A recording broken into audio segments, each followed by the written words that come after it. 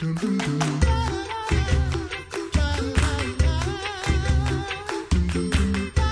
listening to The Coffee Hour. I'm Andy Bates. I'm Sarah Gulseth. And today we have the opportunity to get an update on the situation in Puerto Rico. Joining us by phone, the Reverend James Neuendorf, serving the Lord with the Lutheran Church Missouri Synod in Puerto Rico. Pastor Neuendorf, thanks for being our guest on The Coffee Hour.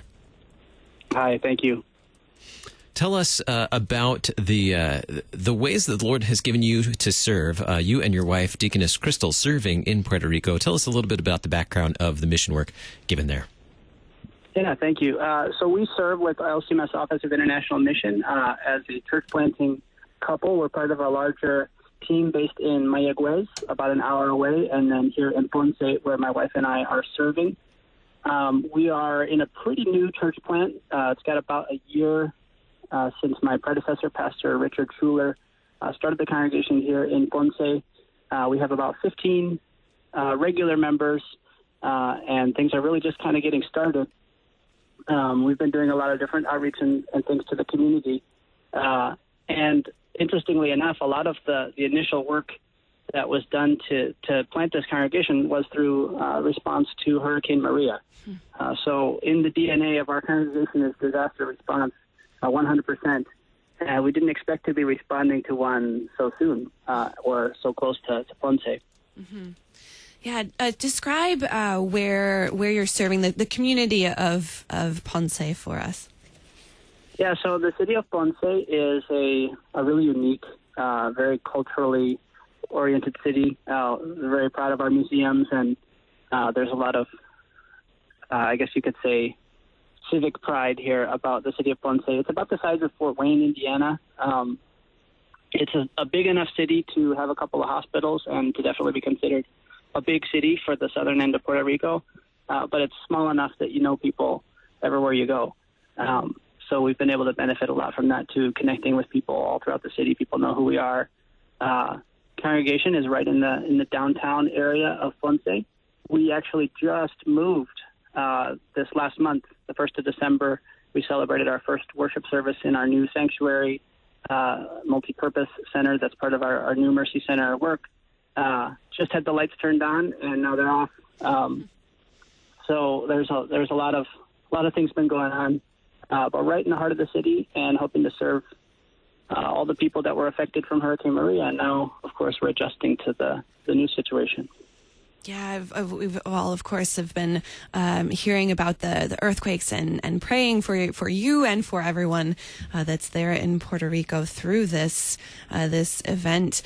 How have the earthquakes affected the community, your church buildings, the people that are around you? Yeah, so there has been a fair amount of damage. Fortunately, very little loss of life or personal injury, but significant damage. One of the things that I told our supporters before we came to the field that we were going to be dealing with here in Puerto Rico is even the hurricane was not the only disaster. There's been huge economic problems, political problems here that then were exacerbated by the hurricane, and the amount of stress and anxiety that people were feeling even now is a lot of what we've been responding to is spiritual care and mental health following the hurricane. And so people were at a very, very high level of stress during this last hurricane season. People would call me really, really scared about storms that were coming. It was just this high level of stress. Now with this earthquake, I would say the biggest impact, in addition to buildings being destroyed, has been spiritual matters. People are scared.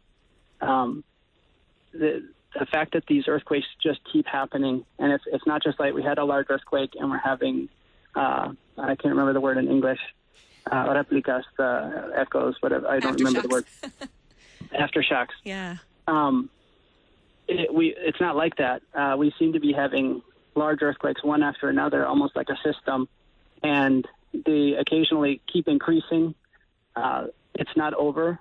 They're warning that we could have an even larger one down the road. Damage continues to happen. They keep closing new roads, and the anxiety levels are just absolutely through the roof. So we've been we've been counseling people nonstop. They set up a couple of refugee centers in the different areas affected here in Ponce. There's about 500 people right now in the refugee center in it's kind of like a high school. It's a vocational school. And so we've been spending most of our time going around and counseling people, visiting people, praying with people, helping fill needs. We've been bringing things, especially for the most vulnerable populations, the elderly. There's a lot of elderly people without family. It's been a major issue here in Puerto Rico in general. A lot of elders that are all alone. Their kids might have moved to the States. They don't have anybody here. And a lot of them were living in these elderly living towers. A lot of them whom we've been connecting with for ministry purposes before. And those towers are all very severely damaged. They had to be evacuated.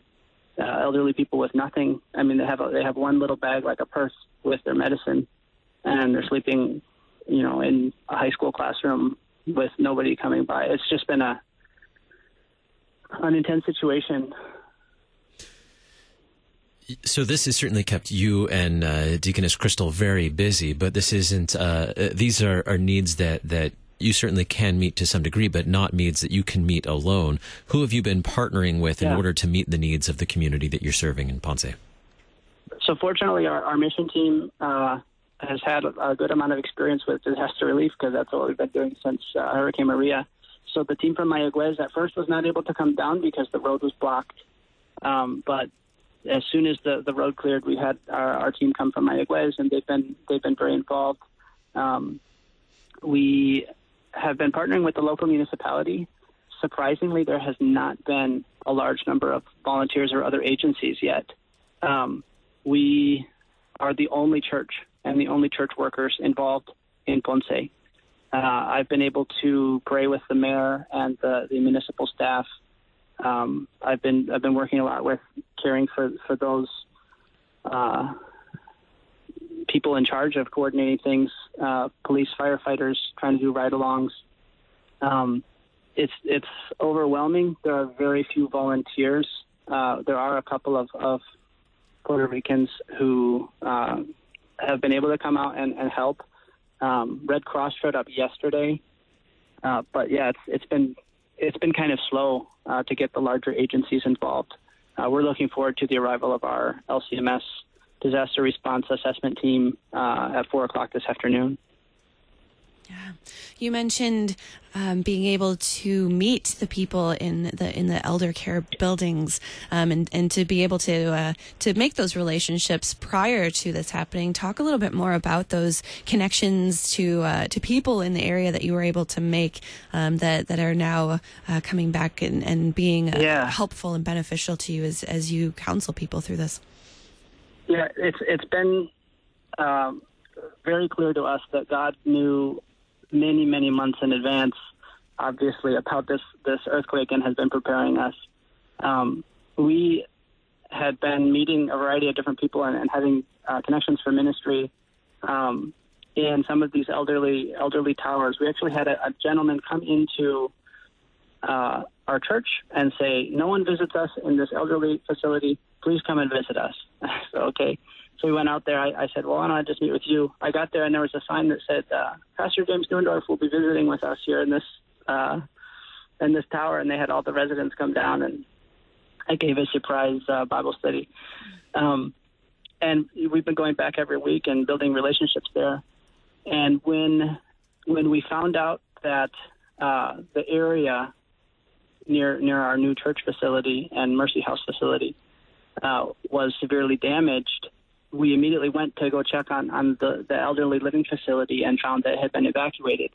When we got to the refugee center, I talked to the municipal coordinator, and she said, "You know where I really need help is I have this group of elderly people from this one tower called Campeche, and they have no one. And I need you to do everything you can for that group." And it just so happens that's the group we've been visiting every week for the last couple months. So when we were able to go, they all know us. They were able to have one face that they know in this whole crazy situation. The same with people we've been working with in the municipality for bringing support for houses destroyed by Hurricane Maria. Ran into a bunch of those volunteers and just different people that all know who we are because of our previous work with Hurricane Maria. And so we're able to plug right in. It's almost as though all the doors are opening. As tired as we are for walking through them, we haven't hit any closed doors yet. Looking forward, I know you'll be meeting with LCMS Disaster Response soon. That will, I'm sure, help you develop a plan of where you'll go from here. What do you anticipate being some of your greater needs in the days, weeks, and months ahead? Yeah, in the immediate situation, it's all about spiritual care, and of course, filling holes where we are able to. Fortunately, right away, money was made available to us. We've been purchasing things like non-perishable, fruit snack cups and things like that to help people. And we got some pillows for the elderly, things like that. But we're really focusing on spiritual care. One of the other amazing things that the Lord prepared us for, this last summer, we put on a VBS in one of the government housing projects, and we decided to use as a curriculum disaster responses Camp Courage.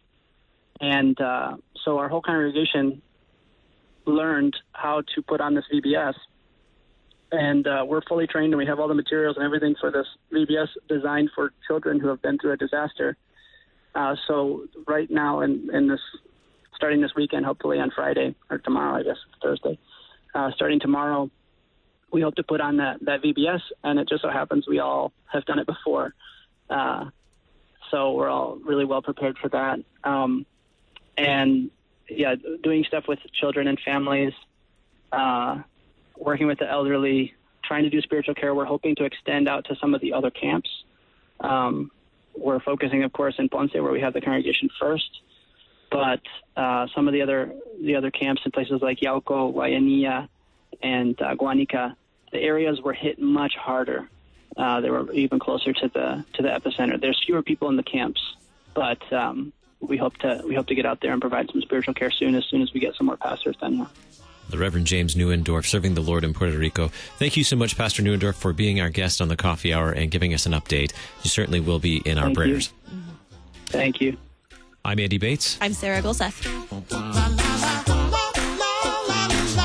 The Coffee Hour with Andy and Sarah is a production of KFUO. To support the Coffee Hour and KFUO Radio, visit KFUO.org. You can also text KFUO to 41444 or send an email to gifts@KFUO.org. And you can call us at 800-844-0524. KFUO. Christ for you, anytime, anywhere.